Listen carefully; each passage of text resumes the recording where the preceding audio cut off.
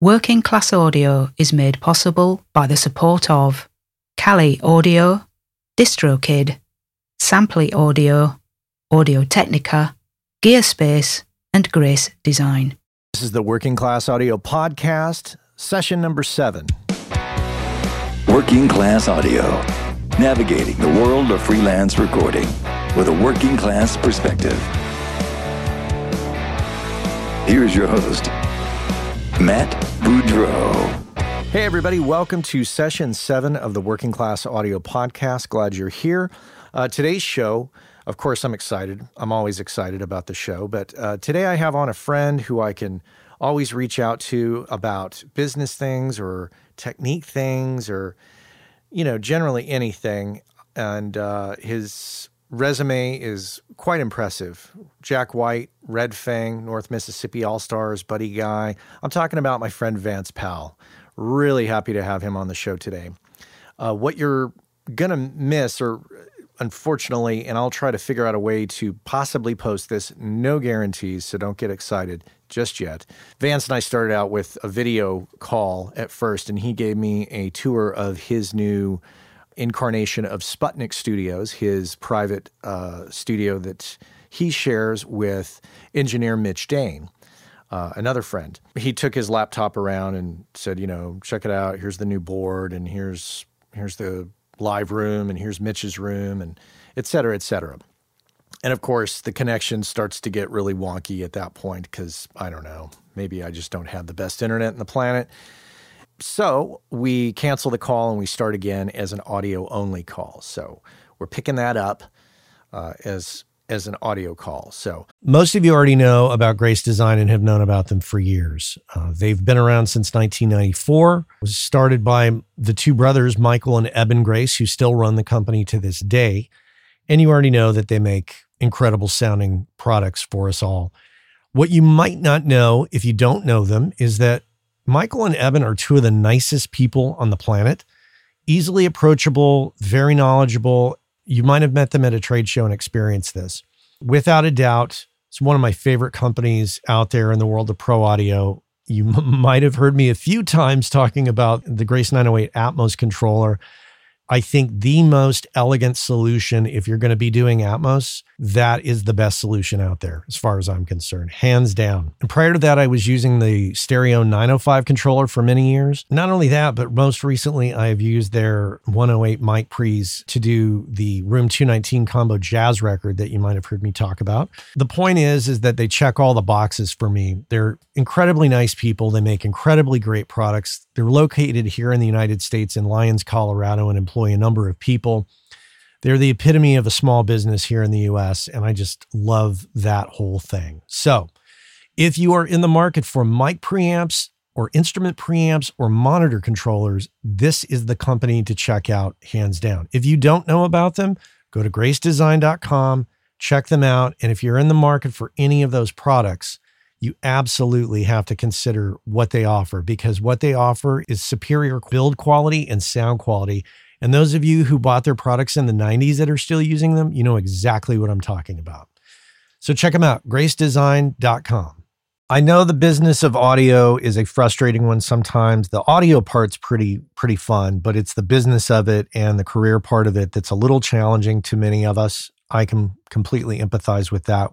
And if you thought to yourself, God, I wish I could talk to somebody about this, you can do that. You could talk with me about it. As a matter of fact, you can book me for a coaching and consulting call over Zoom. Very simply, just head on over to workingclassaudio.com. If you click on the menu button at the top of the menu, there is a link that says Coaching and Consulting with Matt. Super simple. Click on the link, book me in for an hour on a Zoom call, and we will discuss your particular situation, and I will help you get refocused, re-inspired, and figure out what is the best path forward for you. If your situation requires a little more extensive conversation, we can absolutely book a series of calls and, like I say, get you focused and get you moving forward. I've been there, and when you don't have anybody to talk to about it, it's a little frustrating. So head on over to workingclassaudio.com, click on the menu button, and book yourself in for a Zoom call with me. And we can sit down and chat, coffee's in hand, ready to tackle the business of audio together. Let's just jump right in and get started because it's a long conversation that has been edited down quite a bit because, I could keep you here all day and Vance and I could talk all day, honestly. So here it is, Mr. Vance Powell. How about that? How about that? Excellent. That's great. Not like I don't want to see your pretty face, but, it's all about, Yeah, whatever. It's all about bandwidth. Whatever, dude. Whatever. Have we talked about this podcast? No, huh? We could talk about some gear stuff. That's not a problem. But we want to talk about whatever parts of the discussion about money you're comfortable with. And if something's off limits, you just tell me it's off limits and you don't want to talk about it. I don't think there's very much that's off limits for me. To be honest with you, I don't really have any issues. Not always talk about the exact amounts. No. I can talk pretty easily to the concept of the financials of how it works for me here. That's exactly what I want to talk about. I got my coffee. I got my hole. I'm sitting on my lard ass on my couch. Couldn't be any better. I'm going to put my feet up. Awesome. Talk to me. Tell me of your woes. All right. So you have this new studio. Yes. Okay, so the old Sputnik situation was basically you. Mitch Dang. Yeah, it's Mitch's last name. I was spacing on. So you and Mitch have split Sputnik in the past. You used to be in an old building, and you rented. We rented from Gary Bells of the House of Blues. How long did you rent that space for? Mitch, almost 10 years. Me, 8 years. Almost 8.5. Okay. So you rented it from the guy from the House of Blues. So obviously building a studio was a perfectly fine thing to do, especially in Nashville. Yeah. We've been looking for 2 years for a place. And without getting into too much detail, our situation in House of Blues became tenuous, not by any fault of our own. Sometimes when people own things, they change their mind. So suddenly we were sort of at a point, this would have been, I would say, in October of last year. Mitch was driving somewhere, and this property, it's 1 block by mail, but it's about 2.5 block walk from the old Sputnik. Okay. This house, which was an 1,100 square foot house built in 1942, was available. And I think it had just gone on the market. And Mitch got on our realtor, and he made it happen. It's kind of one of those things where it just kind of worked. Well, wait a second now. Are you renting or did you buy the building? Mitch bought the building and I'm renting from him. Okay. And that worked out really good for me for a couple reasons. One, it allows me a little bit of leeway in case I want to move or do something different in the future. We have a lease agreement, like a 5-year deal. But I think what's going to end up happening is here in the next year, as we tweak this room and as it gets better and how my world becomes more my world, I have a feeling I'll just buy into it, which we set up in our arrangement that I can do that. So, do you find it absolutely critical that you have this space? Could you not function without it? No, I couldn't function without it. And the reason is, to be honest with you, is that the way the money works these days, it doesn't make sense for me to work where I'm spending $700 or $800 a day at a studio that's not mine, using someone else's gear that may or may not be available to mix a record. It makes more sense to me to invest money in gear that I use the way I want to use it and set it up how I want to use it and go from there. I could probably go over to Blackbird and rent a room for $5 to $10 grand a month, right? Have a situation where it would be a really good situation, but be very expensive to me. And the second that I had a week off, some other idiot's asshole would be sitting in my chair. You know what I mean? Right. Some other idiot asshole is what I meant. Not idiot's asshole. That was wrong grammar. like idiot asshole was good grammar. But, and so it's kind of one of those things. I can decide whether I want to work or not. I can just decide everything is mine. I can paint it whatever color I want. I can do whatever I want here, and it's mine. Mitch and I have a good lease agreement. It's 3 times more expensive than it was down the street. But obviously it's manageable because you're there. It is manageable because I'm here. I have 2 rooms, so I'm not 100% there yet. I probably have another about a month's worth of work to make it happen, or maybe a little less.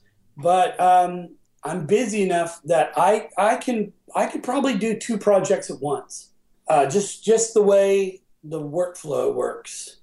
I could be mixing in one room while the other room's being set up, and then while the other room is printing and stems and all that, because I print stems, I do stems for everything, and which is a whole nother conversation, but I print stems for everything, and then I could be mixing in the other room while that's going on. So the opportunity to make more income is there, if you know what I'm saying. Yeah, most definitely. Okay, so it's cost you some money to get in there. I put about $100,000 of my own money in it so far this year. Wow. Well, that's a significant investment, but you just got nominated for another Grammy, right? Yeah, for Lazaretto, which, I recorded 5 of the 11 or 12 songs on there. And Josh Smith, who was my assistant, recorded the rest of it. And then him and Jack mixed it. So it's not quite like Blunderbuss, where I recorded every single track and mixed every single track of the whole record. Well, and I only bring that up because I guess I'm looking at it from managing the future here for you. Not like I'm going to manage your future, but you put $100,000 in, and it's not like you're an up and coming guy who just had some money saved and put $100,000 in, and there's nothing ahead. I bought Apple at $100. Oh. I had worked at Clare Brothers for almost 10 years, and I had a 401k, and I rolled it over into an IRA. And the first thing I did was buy Apple at about $100. Oh my God. So I put my money where my mouth is. I mean, I didn't buy it at 8. I would have liked to have done that. But I mean, even to buy it at 100 would have been a coup. Yeah, 100 is great because it's what, 720 some or something now. Oh, after wow. The split. I mean, it's effectively that after the split, because it split 7-1. So yeah. But I look. Don't get me wrong, man. I'm smiling. I'm happy. I'm sitting here looking at my MacBook Pro and while holding my iPhone. So I eat my own dog food pretty much. Well, but it came down this year that I had to take a bunch of time off to build this, right. And I didn't have a lot of capital to do it. And it was just like, okay, this console came available. It required a lot of work. It still doesn't require a lot of work. It's going to require a little bit of work here, but it's a big item. It's 12 feet long. It's going to require a little maintenance. Maybe not as much maintenance as an SSL. Well, yeah, maybe not. Maybe, I don't know. What model is that? Soundcraft? It's a Soundcraft 3200. It's the biggest desk that Soundcraft ever made. This one is the biggest one they ever made. But right? It came from Hans Zimmer, right? It was Hans Zimmer's, yeah. Like recently, or did he have it in storage? No. He got rid of it years ago, 10 or more years ago. And it was purchased by a man here in Nashville by the name of Jim McHale. And he had it here until he moved his studio from Nashville. He moved it down to Atlanta, and it was in Atlanta. And I think Jim had a heart attack and passed away, unfortunately. He was a very nice man. And it sat in his garage until his wife decided she wanted to get rid of it. And a friend of ours here in town, she asked if he could just broker the sale of all of Jim's stuff. And instead of him brokering the sale, he just bought it all from her in a lump sum. And then I bought the console from him. So you tapped into your 401k to get into your retirement savings. It was an IRA. Okay. Did you pay a penalty? Yeah, sure. Okay. Didn't have a choice. But you needed the capital. Mm-hmm. Okay. And the other thing is that I'm not big on owing money to people. I don't want to go to the bank and take out a loan mortgaged against my gear or whatever. Could have done that, but I just don't want to do it. I'm a guy who lives off of, I don't live off of, but I only use an American Express. And the reason I do that is that way I don't, I don't hold a balance. Why? Because you have to pay it off at the end of the month? Mm-hmm. Have you ever dipped a little too deep into the American Express and gone, okay, can't pay it off this month? Yeah, got to pay it off. So that, that basically means that limits me slightly to, what I can do. So yeah, for me, I don't like to owe people money. I don't like to owe a bank money. I don't have a note or a loan on any of my gear. I have a note on my house, obviously. I have a note on my car. So all the debt I have, really, honestly, is purely at my home. You know what I mean? It's nothing to do with the business. Okay. Who do you use for your? Do you have gear insurance? Yes, I use Joe Monterello. Joe Monterello, yeah. Okay, I used him. But the great thing about him is that the company, it's a blanket policy. Yeah. If something happens, they write me a check for the amount. It's not like I'm going to have to look up receipts for my 1176. And there's a lot of things that are interesting about insurance companies. If you have your gear in your house and your gear causes a fire and burns your house down, they're not going to pay for that. By the same token, if your house burns down and destroys your gear, your homeowner isn't going to pay for that either. It's kind of like that deal, you have your Pro Tools rig in your car because you're on your way to a gig. Somebody breaks in and steals it. Your homeowners isn't going to pay for it. You know what I mean? Right. But if you have a guitar on the wall and it's a piece of art and someone breaks in and steals it, your homeowner does pay for it. I think that if you have a studio in your home, unless you have a writer, which you can get for a home business writer, your best bet is just call Joe and say, look, because that's basically what this thing is that we have. It's an insurance policy. If anything happens to this, they're going to pay for it, basically. Yeah. I know it sounds weird, but of course it's expensive. It's not like $15 a month. No. It's I can't remember what I was paying. It's several hundred. But it's like every quarter. Yeah, I pay it every month, but it doesn't matter. You can pay it every quarter if you want. Yeah. I think I was paying like $1,200 a year, I want to say. Yeah, well, it depends on what your investment is. Right. Yeah. I think mine's probably close to $2,000, something like that. Okay. Yeah, or a little more, actually. A quarter? No. Or a year, rather. Yeah, I'd say $2,750, $3,000 a year, something like that. I mean, that makes sense. I mean, considering your investment is much, much larger than mine. Yeah. Let's talk gear talk for just a short Sure. minute. So this console, why did you make the choice of a Soundcraft of that? What era is that? It was built in 1992. It's like I said, it's the last big Soundcraft console they ever made. It's the first console of the Gray series. So like before that, like the TS-24, that would have been like 84, 85, 86. That was the big Soundcraft desk, right?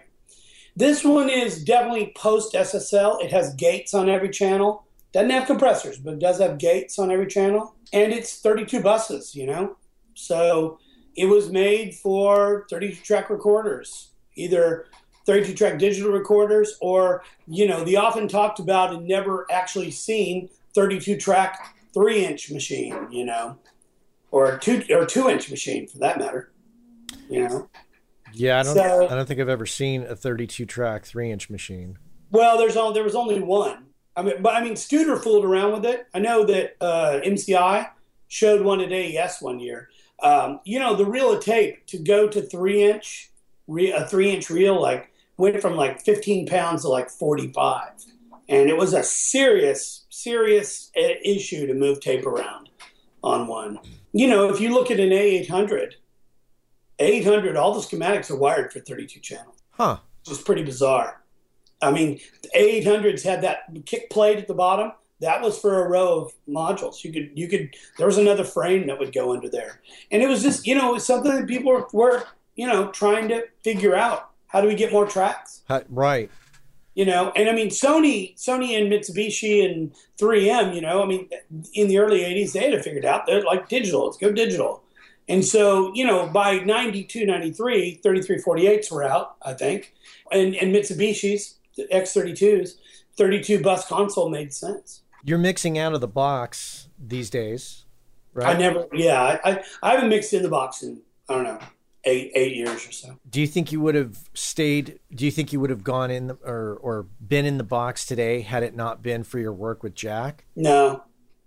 That just probably added more fuel to your fire of mixing out of the box. It definitely, well, it added more fuel to the thing that I hated, and that was that, I hate looking at a screen, mousing around a little tiny arrow.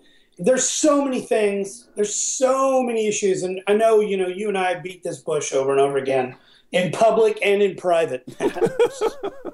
There's so many things that an analog console-based workflow, whether it's tape or Pro Tools, delivers to someone that no control surface, glorified iPad, virtual knob thing is ever going to do. And that is, there's a sizable amount of serendipity that happens when you're mixing on a console. I tend to, if I'm doing a whole record, like the drums always go on the same channels, right? I mean, that makes sense, sure. Right? Yeah. And the guitars kind of go on the same channels as best you can. I set up my console from rhythm to melody, right? So I know that sounds weird, but it's like drums, percussion, bass, rhythm guitars, piano, organ, that kind of vibe, lead guitar sort of thing, lead guitar, strings, melody, I'm getting at here basically, background vocals. That's kind of how I set it up. And then effects on the other end, right? Right. From left to right. So that the rhythm is in a spot, the rhythm happens here, these guitars, this melody happens here, and this happens, vocals happen here. And all that is great. That's awesome. But what I'll do is I'll set up like maybe 8 channels. I mean, I have a big desk, so I'll set up maybe 8 channels on the desk for guitars, okay? Maybe I'd use all those 8 channels. And I may set up 8 channels for keyboards. If I get the stupid mix where there's 9 million tracks, it's going to end up in those 8 tracks, usually, one way or the other. Yeah, there might be some mixing in the box, as in a submix, which I just sort of think is like, well, the producer should have done his fucking job. Right. And got these 3 guitar mic rhythm tracks, 3 mic rhythm tracks down to 1 fucking track. You know what I mean? Or 2 at least. I don't even deal in that kind of a huge or colossal track count. And even when I just mixed a song that was 186 88.2 tracks. Oh, God. I had to borrow an HDX card, a second HDX card, just to open the session. I mean, there's, shit. That's crazy. Mm-hmm. And then what I did was I mixed the song and printed stems. And when I printed stems, there were 30 fucking stems, And I mean, and this is me being pretty mixery guy. Now I want to clarify this because if I hear you correctly, tell me if this process is not correct, what I'm stating here. You're mixing out of Pro Tools and you're going into your board and you mix. And when you say, I have 64 outputs of my converters. Okay. And how many inputs do you have on your Pro Tools rig? I only have 24. How many stems are you printing? I printed 30. Now, when you say stems, are you talking about you're taking moves from the console and printing those? So if there's a recall, it's not a big hassle? Yep. Okay. Can you... It's 3.5 hours to stem it. Okay, detail that out in a short paragraph for me. Well, basically what I do is, I group together like-minded things, right? Like this particular track we're talking about had 11 stereo kick drum tracks. That they gave you? Yeah. Oh. Like 11. Like 1 wasn't enough, but 1 in stereo wasn't enough. No, they gave me 11. And 4 of the 11 were exactly the same sound. Wow. I mean, look, I can't make this shit up. You know what I mean? What I did was I submixed those in the computer to a stereo track, right? To a stereo aux. And then that aux went to tracks 3 and 4 on my desk. Okay. All right. There was no snare drum on the track anywhere. It was just kick drum because it was a pop thing. And then on tracks 1 and 2, there were about 20 tracks of claps and stomps because that's the new cool thing, claps and stomps. Those 20 tracks submixed down to 2. And ad infinitum. There were banjos and mandolins and keyboards and synths and vocals and doubles and harmonies and harmony doubles and harmony triples and lead vocal doubles and party sounds and synth sweeps and sitars and electric guitars. I mean, it just went on and on and on. Tell me there was at least a rough mix to go by. Well, there was a rough mix to go by. Okay. Well, it got mixed 4 times. So whoever mixed it the last time, I got his mix. I don't know who it was. I don't have any idea. And if I did, I wouldn't even say it. So, but this is a big time gig. It's a big time RCA pop act. Not something I normally do. But it came to me and the money was good. And I thought, it'll be a challenge. And I didn't realize how much of a challenge. So I have 64 inputs. I basically came down to 30 stereo tracks of the 186 tracks in the song. Okay, so it's coming out of Pro Tools. It goes into the board. You're mixing with fader automation on the board as well as hand moves. It feels good to you. You print those like-minded things. So what I do is once I get it, I print the mix. I print all the versions. And then I just put the desk in solo in place, and I solo tracks 1 and 2, claps and stomps. And I run a stem without my processing, outboard processing, which is just my compressor, right? You mean your two-bus? Okay, right. Without that, I turn that off, and I just run that for the whole song. And then I ran the 11 kick drum tracks, which were submixed to 2 tracks for the whole song. And then ad infinitum 30 times. So I had to play the track back 30 times to do all the stems. Then once I did all the stems, I opened that session in Pro Tools, right? Came out, a pair of outputs and went back into my 2500, the insert, basically out of Pro Tools into my 2500, out of the 2500 back into the insert return of my console, and I tweaked the mix from there. Your 2500 meaning your API compressor? API. Yep. Got it. So basically I baked all my parallels, all my effects, I baked all that in. And then I sat and spent a whole day with the manager, artist, producer, whoever it was, and did tweaks for a whole entire day. It was joyous. I'm glad we didn't talk on that same day. No, that would have been bad. At sometime around about 10 o'clock, I'd been there 12 hours. I just said, okay, this is the final mix of the day. This is it. And it was like, okay. I should have just said this at 6, just put an end to this. But I kind of pulled the Chris Ordalgie, final mix. That's how you know that Chris is done, and you got to pay for more of it. You get the mix labeled final mix. Right. And I've been doing this sort of stem thing for a while now. And to be honest with you, I really like it. It's kind of like revisionist history because you make a lot of moves and you mix stuff in the moment. And then you go away and you come back and you listen to it and you go, oh, why didn't I hear that? Why didn't I do this? And then, I chop the stems up, move things around, add more effects, add more compression, whatever it takes to make it cool. Is the board bringing you more emotional satisfaction? Absolutely. Absolutely. Okay. Well, like I was saying earlier, if I set everything up in the same spot, right, I'll set up the next, I'll print mixes and everything, and then I'll open the next song, set it all up in almost the same spot, and just with the automation on, just hit play and see what happens. Sometimes really cool shit happens. I bet. Sometimes a guitar solo on the last track is now a keyboard that turns up really loud and has some effect on it in the middle of the third verse that was the bridge before. And you know what I'm saying? And it's like sometimes just cool, weird stuff happens. And that's the serendipitous mixing thing.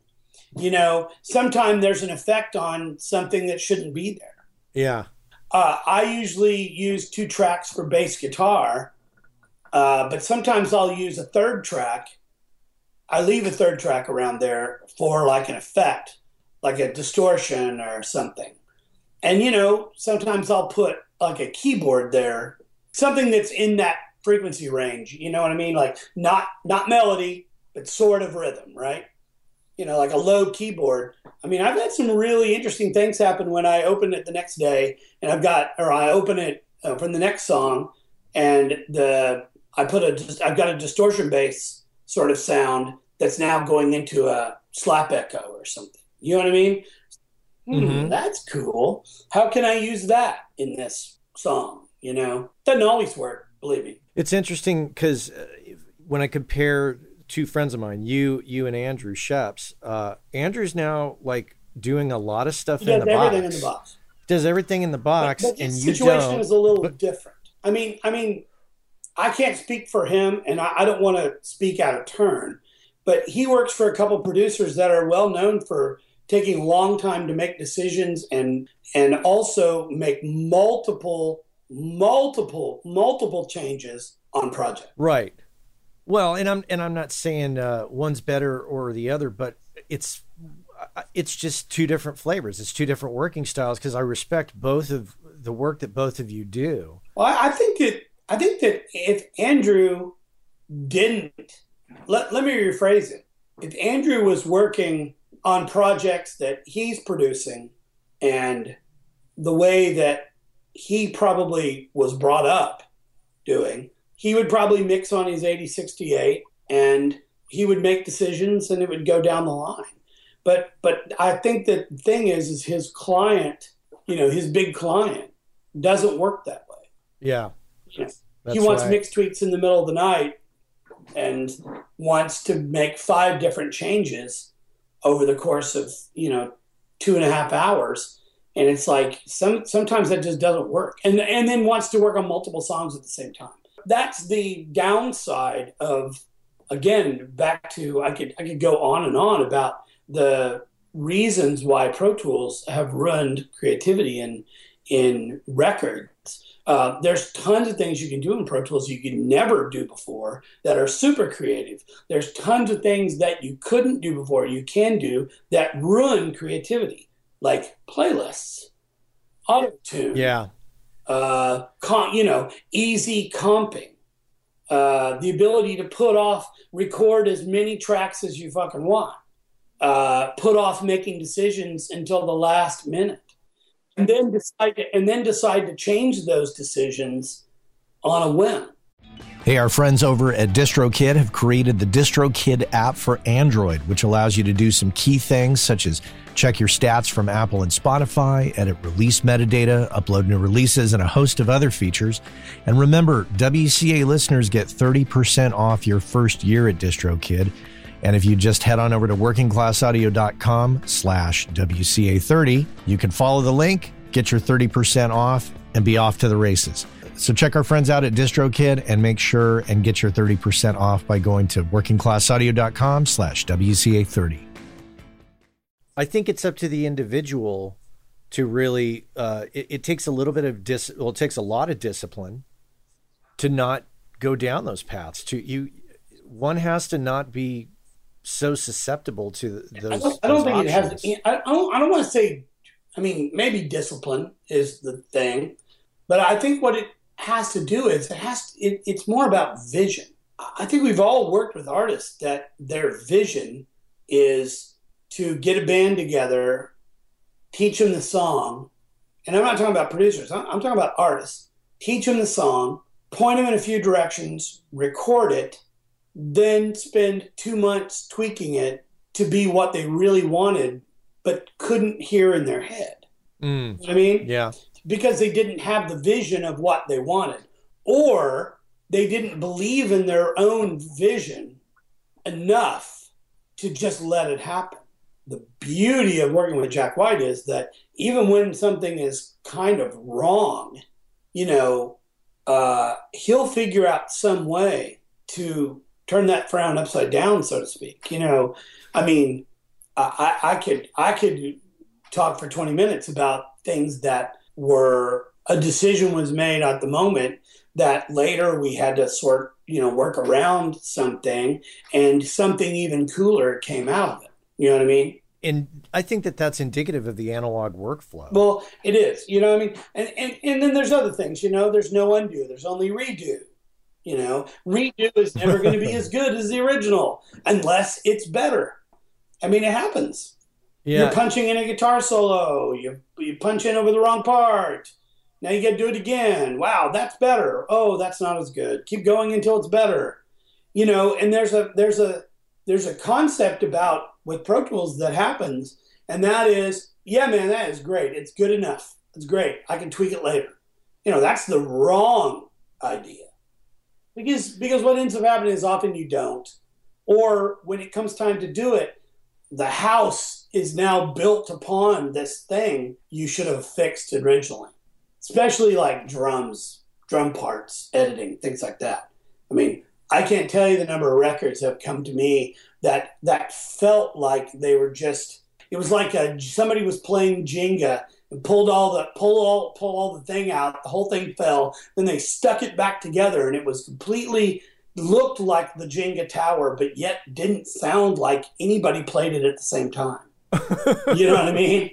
It's like, it looks like that, but it's not like the original. And I don't bring this up as a challenge to the analog workflow, because I came from the analog workflow, and I love that to some degree, and I apply those principles when I work in Pro Tools. I make commitments, I get artists to make commitments, and I don't walk away with like 11 stereo kick drum tracks, for example. Never.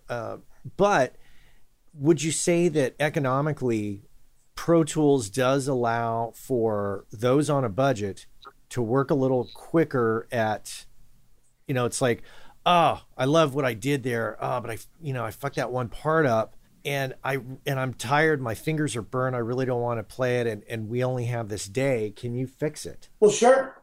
Well, Pro Tools has allowed the music industry to become more, I was going to say democratized, but that's really not the right word. Let's put it this way. Pro Tools has allowed the lowest common denominator to win. Instead of the best, the cream rising to the top, it's just sort of let it all get smushed together. Because now you don't have to be a very good engineer. You don't have to be a very good guitar player. You don't even have to own a drum set. You don't have to do any of that stuff, and yet you can make a pretty damn good recording. Easy drummer and knowing a few chords, you can make a record and put it out on iTunes. And I know people who have. It's like okay, so the good news is a lot more music can come out, right? The bad news is a lot more music can come out. Sure. Because now there's no curation, there's no responsibility, there's none of those things that happened, and I'm not even going to go back and say, the good old days of record labels and all, but basically recording studios are expensive. I can talk about that. My electric bill is about $8 a month. I'm at about $5,000 or so a month just to break even without paying anybody, without paying my assistant, without paying me, without paying anything, and not paying my home mortgage or any of that.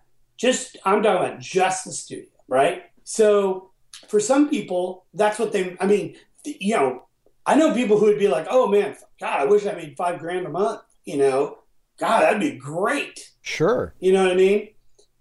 It's almost $50,000, $60,000 a year. It's awesome. Okay, well, look at it this way. I have to make $5,000 a month before I make any money.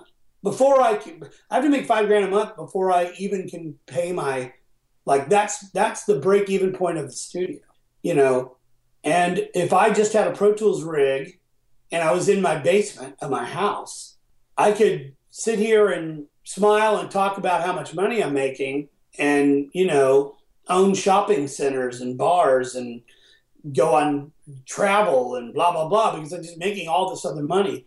The problem is that I wouldn't be happy doing it, and it isn't the way I want to work. Well, let's also put it into perspective because, you know, let's go back 8 years to the beginning of Sputnik, right? Mm-hmm. At that time, you weren't a household name. Not by far.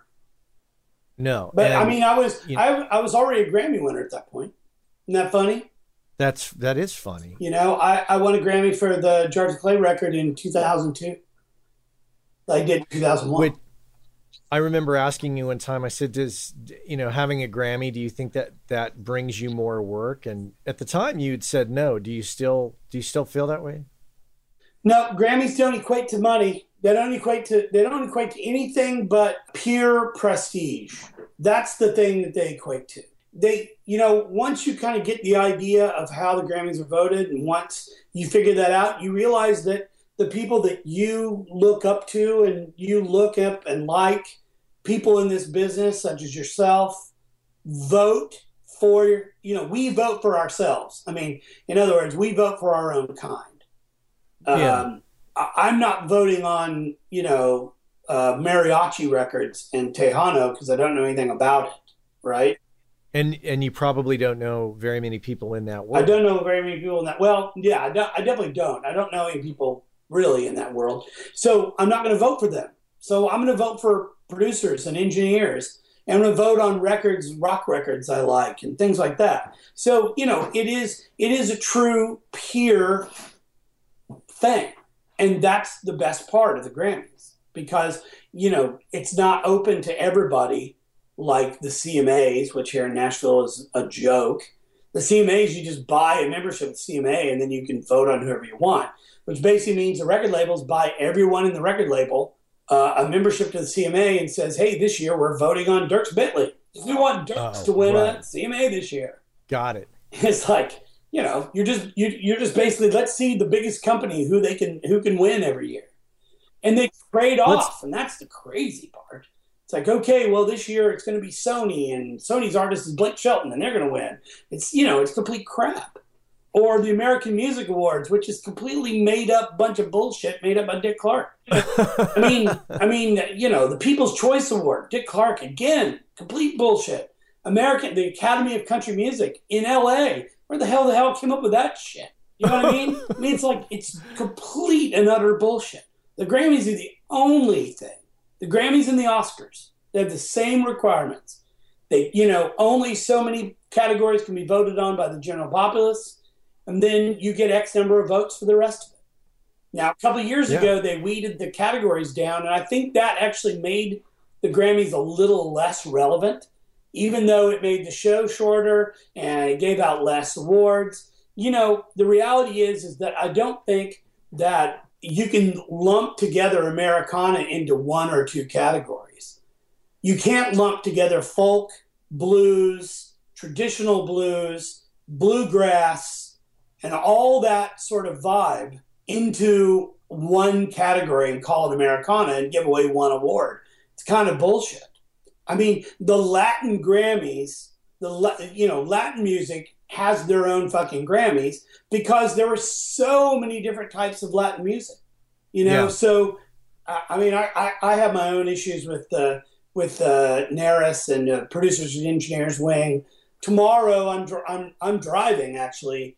All the girls who run the NARAS wing here, the P&E, the whole NARAS wing, I'm driving them. We're going over to Asheville, North Carolina, to do a NARAS panel tomorrow night at Echo Mountain.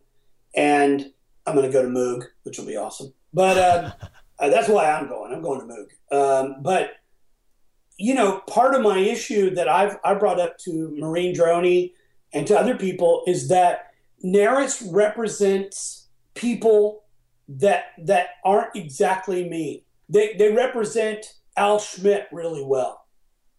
Represent Tony Maserati really well. They represent Chuck Ainlay really well. They represent even George Massenberg in his day really well. Some of the Nashville guys here, Justin Niebank, they represent him really well because their focus is on this particular music genre that is a commercial endeavor by a multinational billion-dollar companies. You know what I mean? These major label record deals. The reality is that I have done, this is going to sound pretty shocking, all right? Are you ready for this? In the last 4 years, last year, I mixed 37 records last year. You're a busy man. But I made 6 records, produced and mixed, right? And then I mixed about 25 singles, radio mixes, live to disc, straight to lacquer over at Jack's Place last year. About 50 total, let's say. All right. Do you know how many of those were major label? None. The year before that, do you know how many major label records I did? One. Blunderbuss. Yep. Blunderbuss isn't even a major label record because it's a third man record distributed by a major label. I did one major label record last year, actually, to be honest with you. I mixed Wolf Mother, which is Universal Australia. And this year, I mixed Jeff the Brotherhood for Warner. One last year, one this year. Now, this year, I take that back. I just did one for Universal here and one for Big Machine, which is a major label now. And one of those two was great, and the other one completely sucked. Just the experience of dealing with the label. Right. Not the bands or anybody else. Just dealing with the label. And so for me, I those, like the concept of NARAS, Producers and Engineers Wing, like all that doesn't mean shit to me. And unfortunately, like I talked to Maureen about this, a little bit at length at South by last year. We tried to talk a little bit, and I was just like, you have to tell, try to show me why I should be interested, even though I'm interested, and I am a member, and I'm a believer. I like what NARAS is all about. But the reality is that why would my assistant, who's young and doing records, why would he be interested in being a member of NARAS? Yeah. What point is there? Even more pointless is AES. I just let my AES membership go. It means nothing to me because there's nothing there. It's all the old school. It's all the old guard here. And I can't even imagine what it's like in a city like San Francisco where you don't have a big recording. You have a recording history, but you don't have a big recording market there. You are correct in that.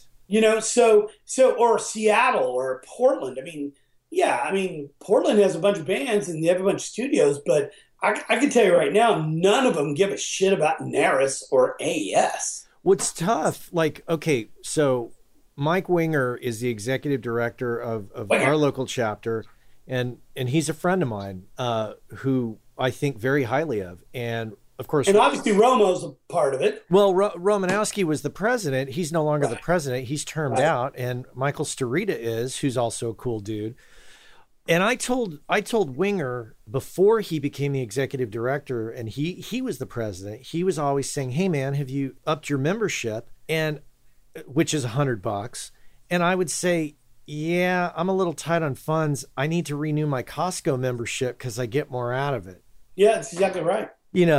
I told him, I said, Mike, when you become executive director, if you can make it cool, then I'm happy to renew my membership because, I believe in Mike and Romanowski and Starita, and I believe in those guys.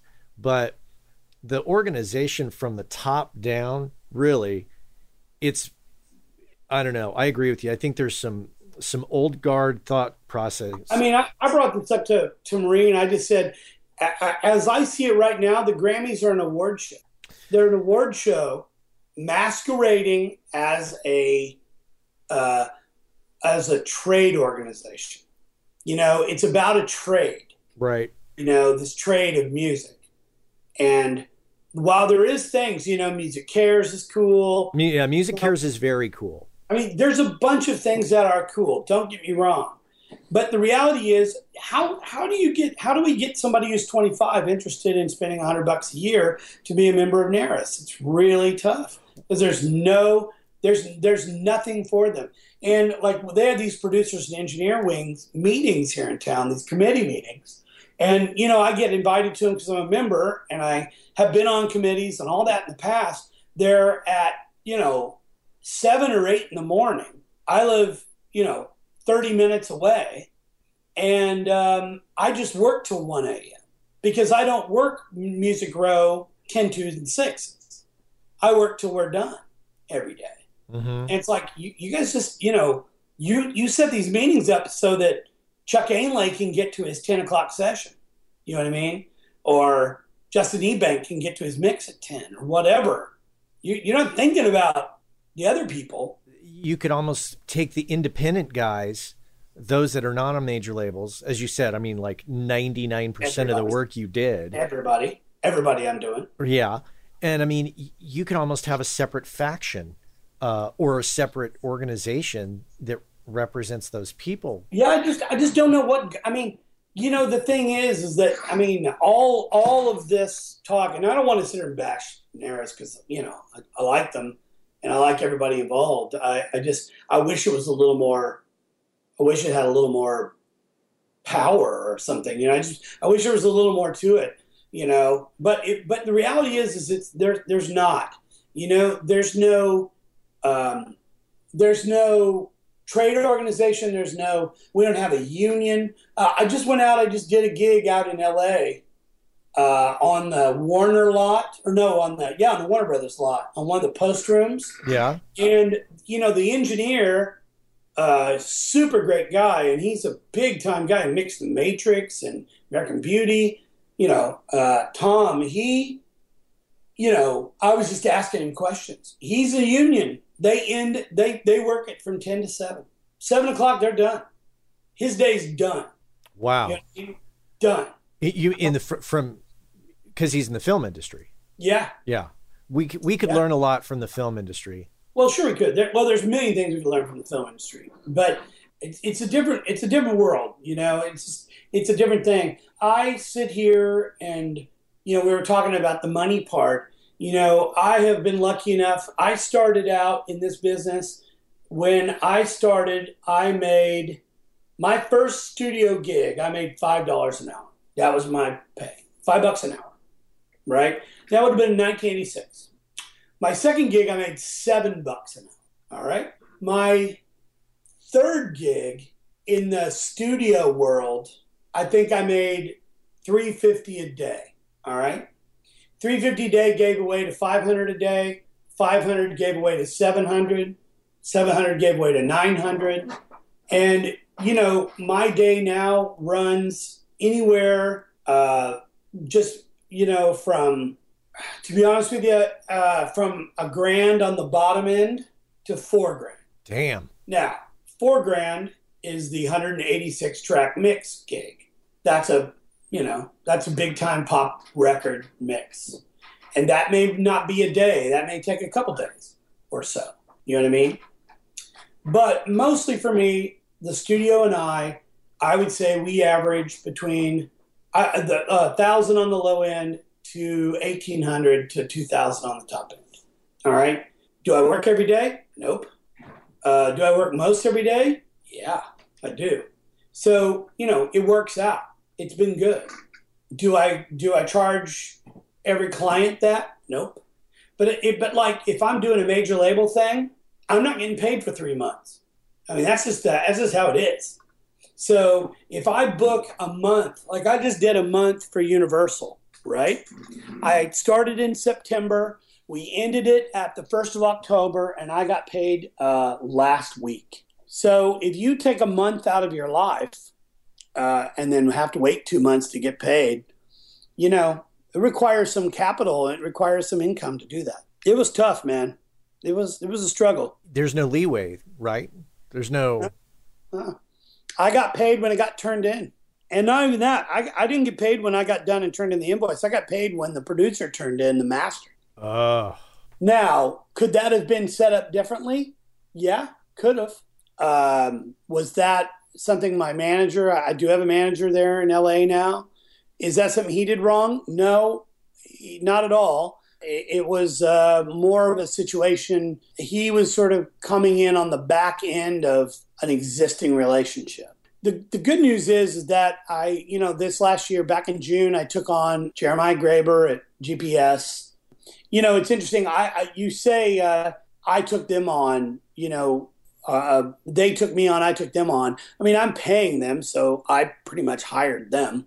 You know what I mean? They just chose to be hired by me, I guess, is the deal. And, the first couple months were a little rough, a little rocky. But now it's starting to really, because I got to know everybody. Now it's better, Tell me about that. The world of management is elusive to me, and I think it's elusive to a lot of people. And as Robert Smith, who was on the show 2 weeks ago, and he said the mistake that a lot of people make is they think, I'm going to get a manager and that's going to solve my problems. That's going to get me more work. So tell me about your experience briefly with what made you decide to get a manager, and how does that work? Can you just call them up and say, hey, this is Vance Powell, I need management? What ended up happening was, for me, I was working on this record, this Jeff the Brotherhood record with Warner, and the A&R guy who was doing the record was like, I've heard your name a ton, but only in the press, never like taking meetings with people and things like that. Like, who's your manager? And I was like, well, I don't have one. I just done it myself. Most of my friends think I'm completely unmanageable, because I'm real hands-on. And I'm kind of a no bullshit taking kind of person, sort of. And he said, well, if you ever need one, a friend of mine works for this company called GPS. And he said, you should maybe hit him up. And so I was like, okay, well, maybe I will. And he said, well, I'll just send out a little invite. I'll just loop you guys together. And so they looped us together, and I found out that, my friend Jakir King, who's, a close friend of mine, also is managed by them. I talked to Jakir. He was like, yeah, they're great. They're nice guys, so we started talking, and, I had issues with the way that they wanted to sort of deal with my business. And I think they had issues with things that I wanted, like I didn't want them to have anything to do with Jack White. I didn't want them to have anything to do with a few of my clients that I've built over the years. And their thing was like, okay, cool. Let's let that, I will let that happen. Just, let's relook at it in a year. And I was like, okay, cool. In 6 months, we're going to, in a year, let's look at how much money you've made me versus how much I've made you. If you haven't made me 85% more money than I've made you, then we need to change our agreement. And so, and they were like, well, let's talk about that. So we sort of kind of gone back and forth a little bit on that. And the thing is, it's taken 6 months for them to figure out what I'm about. And it really comes down to what a manager is a manager is that guy who talks to that other guy about you, and then you have to get the gig, and you have to keep the gig, and you have to turn the shit in, and you have to do all that, and then they get you paid and take a percentage of it. The cool part is that I don't have to deal with talking to the band anymore about how much I want to do their record. You know what I mean? Mm-hmm. And they don't have to tell me how much they can't pay me the amount that I want to do the record. And there's a weird sort of disconnect between where, like I had a deal come up a few weeks ago where a band wanted me to mix the record. I listened to it. I thought, yeah, I'd love to mix it. It'll be great. They were like, well, we have X amount of thousands of dollars for you to mix it. And I was like, okay, well, cool. Let's let managers talk, And the two managers got together, and basically it ended up that they had X thousand plus 5,000 for the record. Uh-huh. So it was like, yeah, if you have somebody out there, their job is to get you more money, so it makes them more money. then you have that guy who says, we'd love you to mix the record for this $10,000 or whatever, or $5,000, but there's no way that can happen. Can it be 15? Because we're starting to get closer there. And then they're like, well, we maybe don't have that, but we might have this. And it's not me doing it. You know what I mean? It's not me talking to the guitar player. It may be the manager talking to the guitar player. And so there's a abstraction there that's really nice. If there's an issue, I don't have to deal with it. You guys sort it out. I mean, I just had a thing happen with one of my clients that I've had for a long time where I was asked to do the record.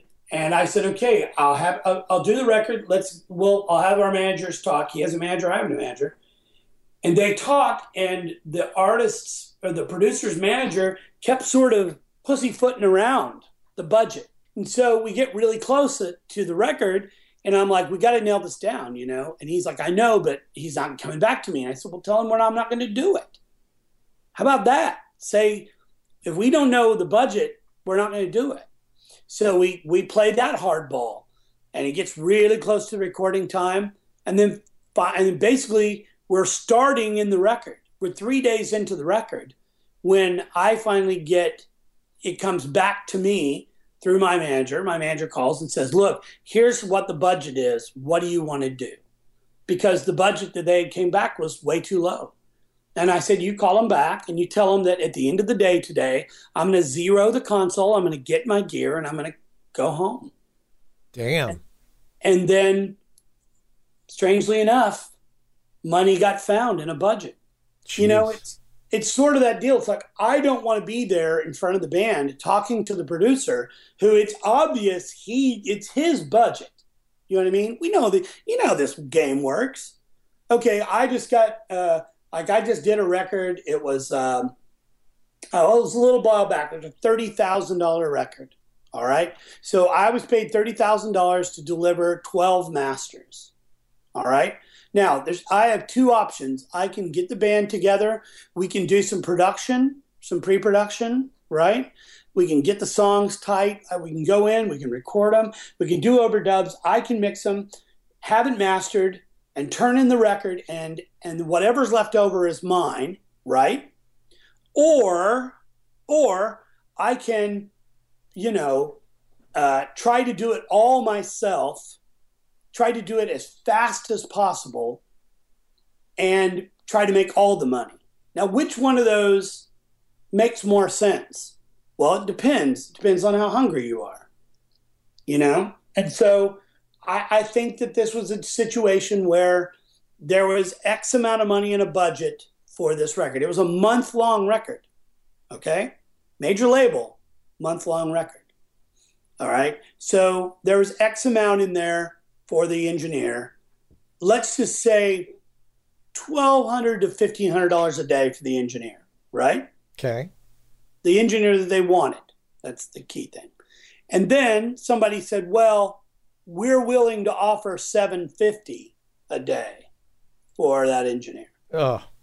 And you have to be ready to say no.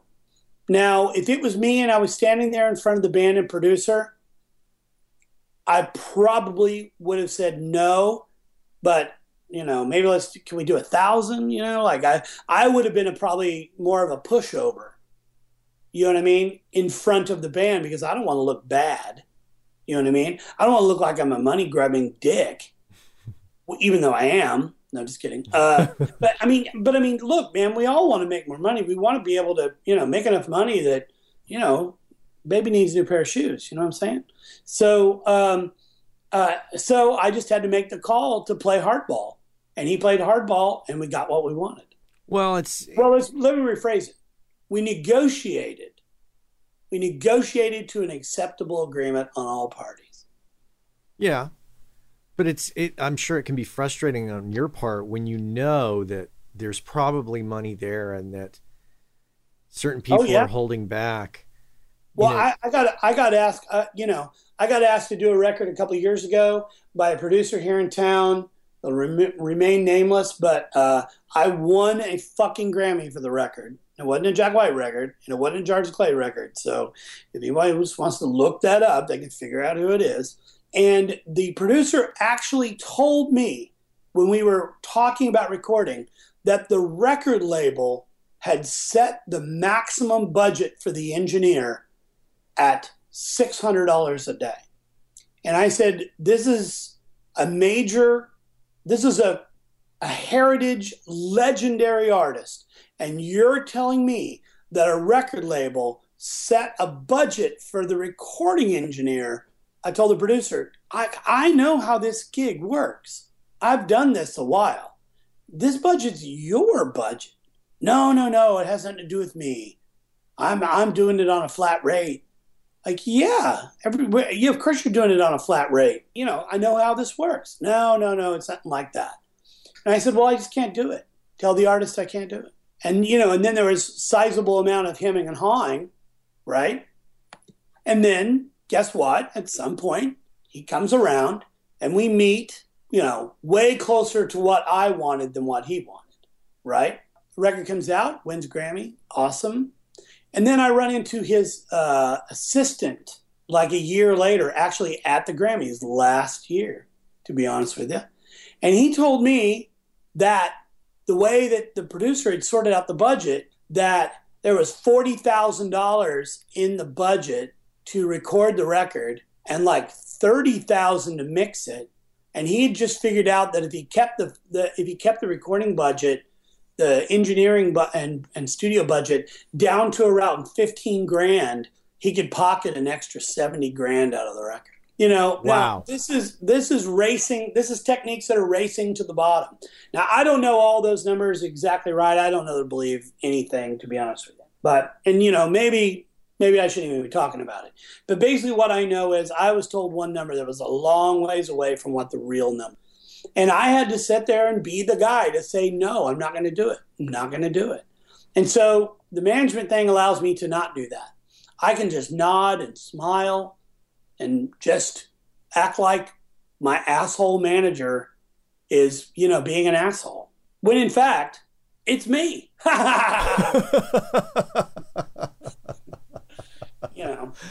But I mean, in the end, we are the ones responsible for our destiny. Careers. If I can't pay the bills, I can't pay the bills. Now, so you wouldn't have been able to get that manager had you not done some of these records. Is that correct? Well, I mean, look, yeah. I mean, one side doesn't exactly do the other. You know what I mean? So. About a year and a half ago, I signed up for Samply.app, and I have to report back and say that I'm completely thrilled with it, and it's working out quite well. It gives me the ability to upload mixes and masters to the website and provide a super pro looking interface for my clients. They can drop comments in the timeline. They can listen on any device. They can listen to it in high res. And if I want them to pay for the mix or master before they download it, because of the Stripe integration, I can set that up. There's also Dropbox integration, which allows me to quickly create a folder in my Dropbox, which automatically syncs with Samply, makes it much more simple. You should check it out for yourself, but there's a deal to be had. So use the code WCA20. Go to Samply.app or Samply.app. Use the code WCA20, get 20% off, and you'll be off to the races. It's a fantastic tool that I think you're going to enjoy and will definitely make you look a lot more pro when you're delivering files to clients. Skip that whole business where you send it to them over Dropbox. That looks totally amateur at this point. Use Samply.app and use that code WCA20, and I think you're going to be really thrilled. Samply.app. Check it out. What do you think, knowing what you know now, if you could go back in time and help fast track young Vance to a career in recording, how could you get there faster? Or how would you, or if you had let's say you have a son and you say, okay, here's how this is going to work. And you want to get management, you want to work with higher level artists or higher paying artists. What do you got to do? Besides kick ass and be good? Here's what younger Vance would have done. Yeah, and this is one of those weird deals where younger Vance would have probably tried harder. When I came off the road and went to work at Blackbird, mm-hmm. I believed for the first 3 years or so that I was there, that I had a career working as an engineer, a staff engineer at Blackbird, right? And it became very apparent relatively quickly in that the end of that first year, middle of the second year, that nobody had plans on that happening but me. That the plan wasn't what I was told it was going to be. The plan was Vance shows everybody how to record, builds a studio for everybody, and then we get everybody from Nashville to come over here and work. And Vance sits in his office and answers questions, and teaches assistants how to align tape machines and how to do documentation and all that stuff. I think I would have probably, if I had, in hindsight, what I would have done is I would have stood up for myself. I mean, I had just won a Grammy for my first Grammy for the Jars of Clay record, right? I think at that point I would have like asked around and said, look, I'm going to see if I can find a manager either here in Nashville, which is not really a good choice, or in LA or New York, to try to get me some gigs. This would have been 2002, to try to get me more gigs so that I could work at Blackbird and sort of get my career going earlier than I did. But basically, I got stymied at every turn trying to do that at Blackbird by, to put it mildly, management not interested in my career. As long as they were interested in my career, as long as my career was helping someone else's career. Let's put it that way. Yeah. You know what I mean? It took a little while for me to get to a point where I just got fed up with it, that I just had to say, I got to do this for myself.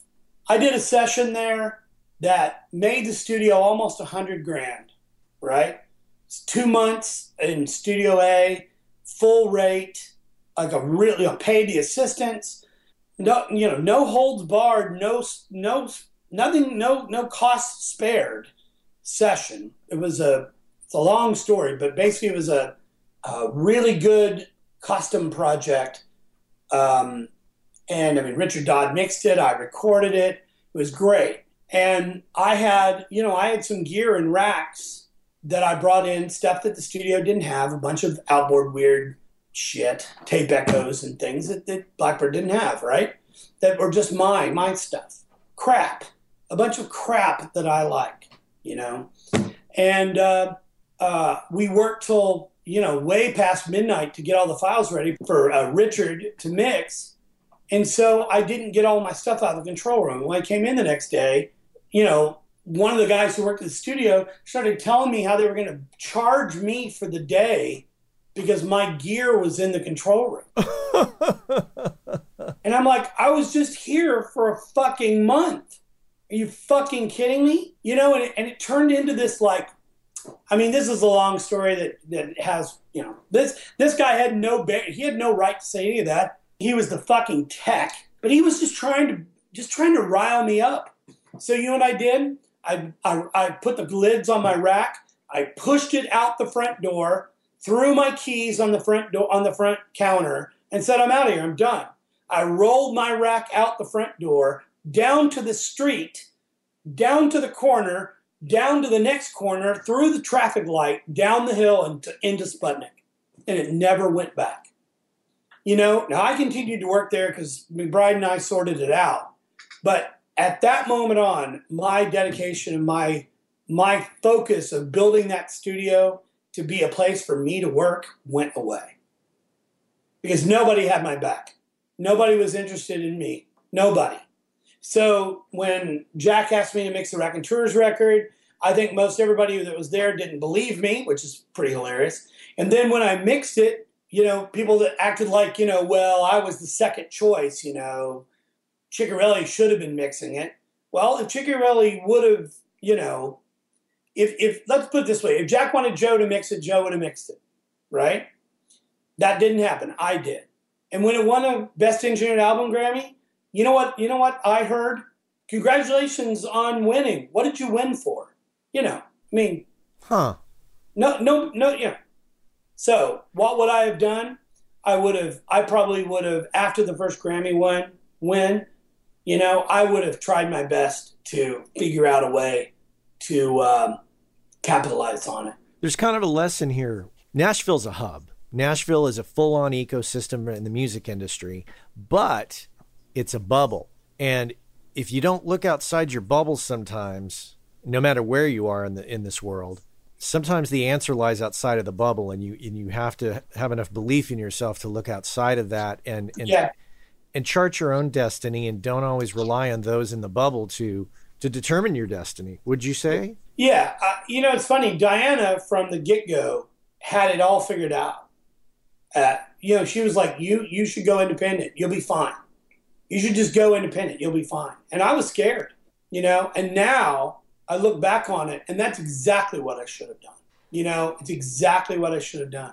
But I was also a guy, the thing you have to remember, I was a guy who had been a live sound guy up until 2 years before that. I had worked in studios for, almost 20 years on and off. But here I was in Nashville all of a sudden, I was not an insider. I wasn't a good old boy by any means. It just so happened that because of my work with Jack, I just jumped over all of that shit. Well, the irony in that whole thing is that Jack is one who works outside of the system in general. Yeah. It took one from outside the system to help you over the fence, would you say? Absolutely. Absolutely. The best thing that ever happened to me in this business, two things that are interesting, all right? I am who I am now in this business, and I have the career I have because in 1989, my boss went deer hunting, all right? This is the first odd thing that I can say. I worked for a guy who owned a studio, but his main job, the main career thing that made him money, and I worked for him, was we did commercial electronics installations, telephones, alarm systems, PA systems, all that stuff, commercial electronic stuff, gate systems, fences, all that deal, right? Right. That's what he had. He had this company. And he bought an old Ford Bronco at an auction. It was beat up piece of crap. And he was like, I can't wait to take this Bronco to this place where I know I can set up a deer stand. I can, because he's a big deer hunter, right? Yeah. He takes his Bronco and he plows through the backwoods. And the first day he's out there, he gets this deer. Now, you can only get so many of these a year, right? So he gets so fired up about it, because I think he can get two or three, I can't remember, that he ends up kind of spending about 2.5 weeks out there getting his quota, right? And what happens is that, this would have been 89, I think. What happened is that the 3 weeks he was out there, he forgot about a bid, not just one, multiple bids that we had out with the school system there in Joplin that needed to be turned in basically before the year ended, right? Yeah. And so suddenly we didn't have any work. We just didn't have any work. Just dried up. I got laid off on Christmas Eve, right? So I get laid off on Christmas Eve. I have to do unemployment. I'm look, man, I'm like 25 or 6 at this point, this is not the end of the world for me. I lived with 3 girls in a house that I think my total nut for the month was maybe $200. You know what I mean? I wasn't living high on the hog. But this guy also had a studio. Now I still had studio work. I could make some money at $5 an hour, right? Working for the studio. So I kept working. But what happened was I didn't go back to work right away. I wouldn't go to work every day. So I started doing some more live sound stuff with some bands. And I did a show. I did a show up in Springfield, Missouri. And I got to meet this guy. He's a good friend of mine, Lou Whitney. Now he just passed away a couple months ago. Right. I saw that. But I got to meet him and hang around. And I just, my whole focus changed because I was done with Joplin. I was done with putting in PA systems. I was done with crawling through raccoon shit to run mic lines for the choir loft. You know what I mean?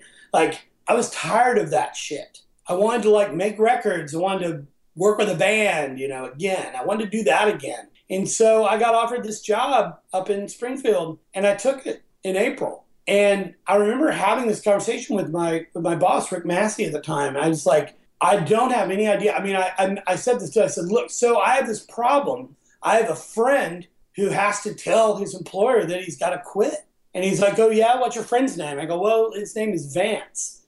And he has to tell his employer, Rick, that he has to quit because he's got a better opportunity somewhere else. I mean, I kind of framed it in this whole weird way. And he's like, well, I think you should tell your friend he should do that. He was good. But he asked me, he goes, well, why do you feel like you need to do that?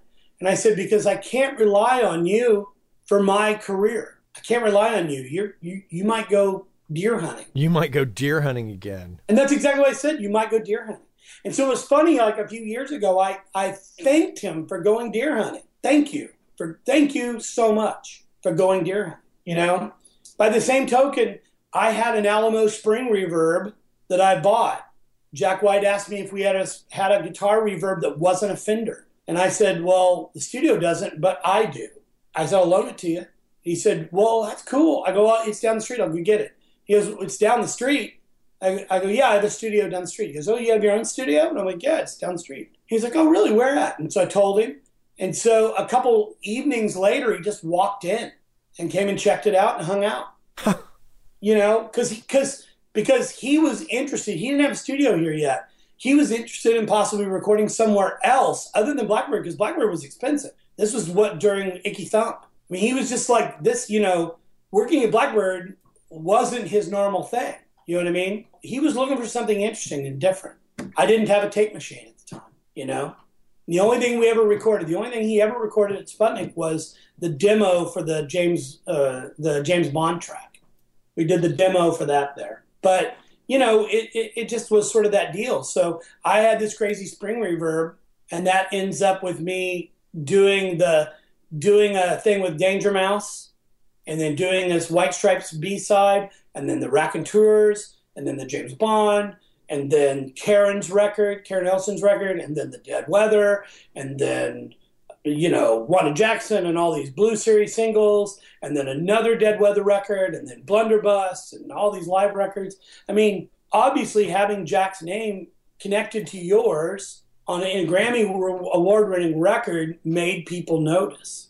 And the thing is that, I probably should have got a manager then, but I didn't, because it was so easy I just didn't have to deal with anything. I was doing tons and tons of work for Jack. I worked like 220 days for him one year, so I don't need a manager to handle that. It's easy. Yeah, that's, I guess, the difficult thing. But as Robert Smith, the engineer in New York, had said, you get a manager when it starts to get a little hairy. Yeah, well, you need one when it starts getting hairy. And that's the deal. And I've definitely been there, man.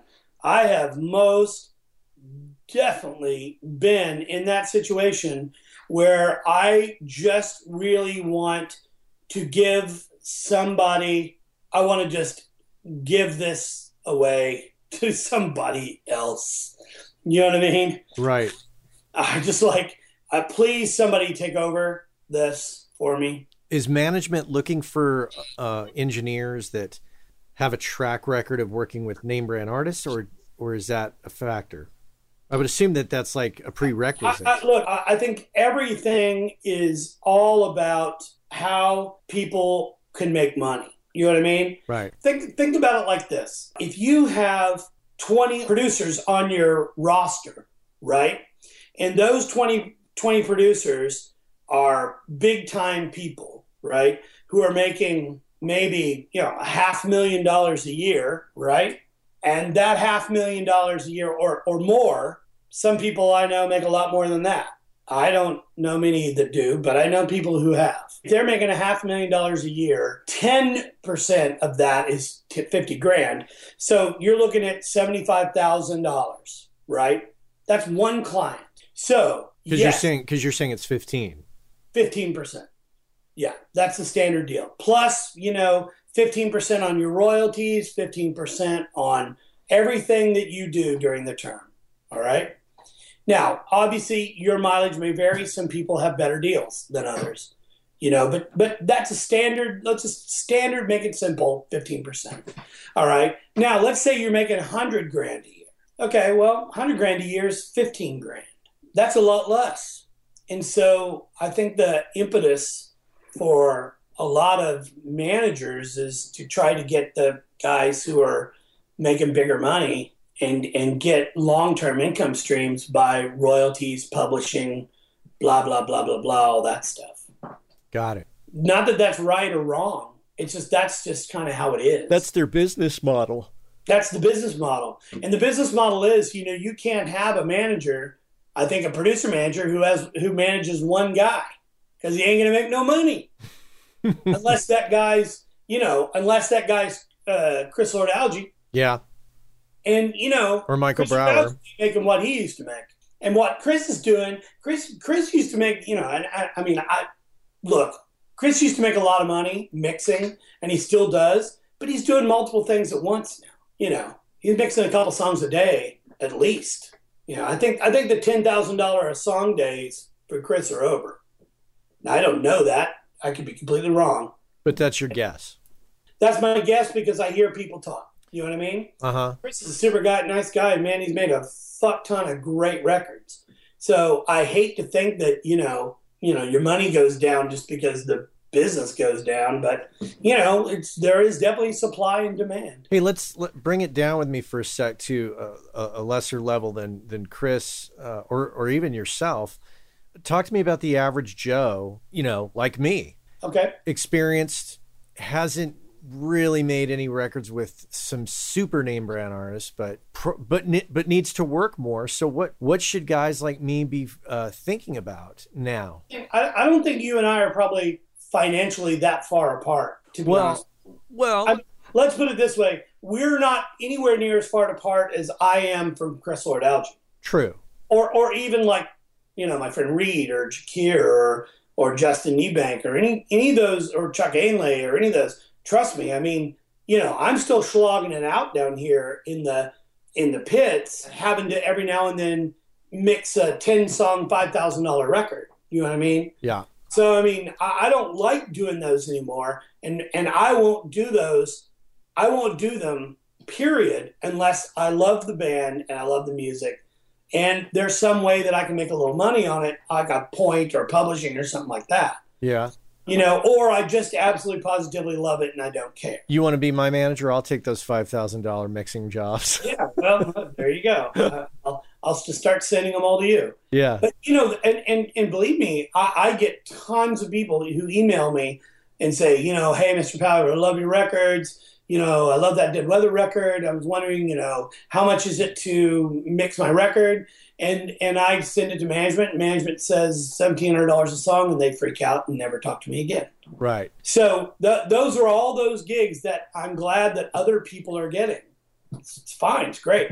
So, but back to what we were saying, I think the thing is that the only way these days for people to know who you are, because there's no such thing as credits anymore, like recording credits, that people can read unless they're getting vinyl. And that's the market that I love. I love when people read my name on a record, is the whole social media world. I'm not very good at it, actually, to be honest with you. I'm terrible at it. I do Twitter for business, and I do Facebook for my friend.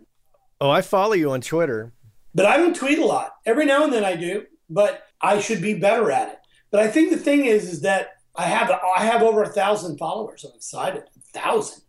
1,000 people were interested enough to hit that button on their phone, It's like amazing. 1,000 people. I think you underestimate yourself. Rise up. Rise up, my Rise minions. up my army of 1,000. I've said it before to you at PotluckCon. I think you underestimate yourself. Well, that's my job. That's my humble upbringing, Matt. I know. Missouri upbringing. Yeah. We're the show me state. You got to show me. You got to show me how badass I am. Right. For me to believe it. I'm not going to believe it. You can take the kid out of Joplin, but you can't take the Joplin out of the kid. Yeah, no, fuck no, small town boy, 40,000 people, never going to amount to anything. And who knows? I mean, I make some records. That's not really amounting to anything. I'm not fucking solving Ebola. You know what I mean? It's not brain surgery.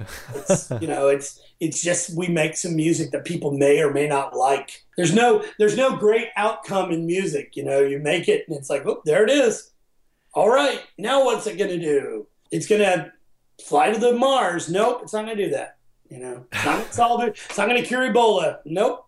It's just going to sit there. Somebody may listen to it and like it. And that would be it. And that's awesome. I'm amazed we get paid money to do that. I'm shocked. Yeah. I mean, the little money I make on some of these projects, I'm just like, wow, this is it's great. It really is enjoyable work. Yeah. In spite of, us, moaning and groaning about some of this shit. Yeah. And I gotta be honest with you. I mean, I'm very happy. I'm not moaning and groaning. I don't want to moan and groan about it in any way, shape, or form, or sound like it. And I'm trying to be as candid as possible. And some of this people may get mad at me or whatever, but I mean, I'm not saying anything that's not. I'm not saying anything I don't think is the truth. That way. No, and those of us who know you, who are friends with you, know the gray areas around much of what you say. So we know that those that might get offended are not going to get offended. Yeah. Well, I think though, for people who are in that situation is, just do your best work, try your best to not fall into the trap of complexity and lack of decision-making. Just make a decision and live and die by it. My friend Lou Whitney used to say he had the greatest sayings. He was full of them. And one of the things that he would always say to me that I love is one man's boy howdy is another man's far out. And the even funnier was a couple of years ago, he told me, he goes, I've actually updated that, here for the new millennium. Now it's one man's OMGs, another man's WTF. and basically what he's saying is that no matter what you do, you're going to have people who love it and you're going to have people who hate it. And then everybody else will be in the middle. They'll either be apathetic about it, or they'll like it but not love it, or they'll dislike it but not hate it.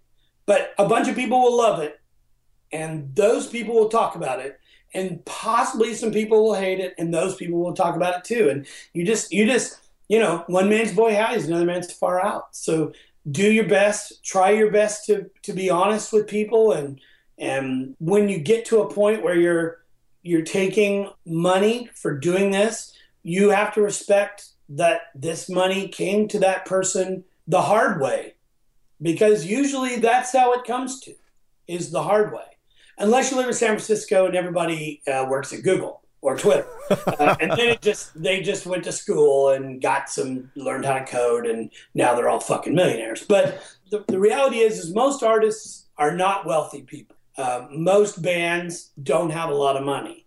So the money that they're spending with you is hard earned. It's hard earned. And being hard earned means that you have to handle it with care and care about what you're doing. I have fallen into the trap of I'm doing this gig, as someone once said to me, the fucking rent gig. It's a rent gig. I try my best to not do those just purely for the rent money. You know what I mean? Right. But we all have done it. We have all done it. We have all fallen short of the glory of the rent gig. One guy's rent gig is another guy's big break, Yeah. And that's the same thing. That's Lou's thing, just in a different thing. Hey, great to talk to you. Thank you so much. And I'll edit all of my stupid shit out. I'll edit all your stupid shit out. I'm going to edit all my stupid shit out. All right, man. Well, I don't know when I'm going to see you. I'm definitely not going to be out for NAMM. I'm going to be busy. So I don't know. It could be maybe potluck again. Tucson. Tucson. All right. All right, dude. Take care. All right. Bye-bye. So there you have it, Mr. Vance Powell. Wow. Always good to talk with Vance, and really happy that he came on the show. It's really a treat for me, and I hope it was a treat for you. Our friends over at Kali Audio have just introduced the brand new LP UNF system, which is meant to give you everything you need from a studio monitor in a package that you can basically set up anywhere. And the system is specifically designed for your desk. So no matter how else you're using your desk, reflections from the drivers to the desk to your ears are accounted for, giving you a perfectly clear picture of your mix that you can rely on to translate well. Whether you're putting them on stands behind your desk, on a desk away from walls, on a desk against a wall, on a desk on speaker stands away from the walls, there's a number of configurations, and they have settings on the back to accommodate all of that and more. And if price is a concern, never fear. They're priced at $299. That's right, pretty affordable. Head on over to KaliAudio.com and check out the new LP UNF.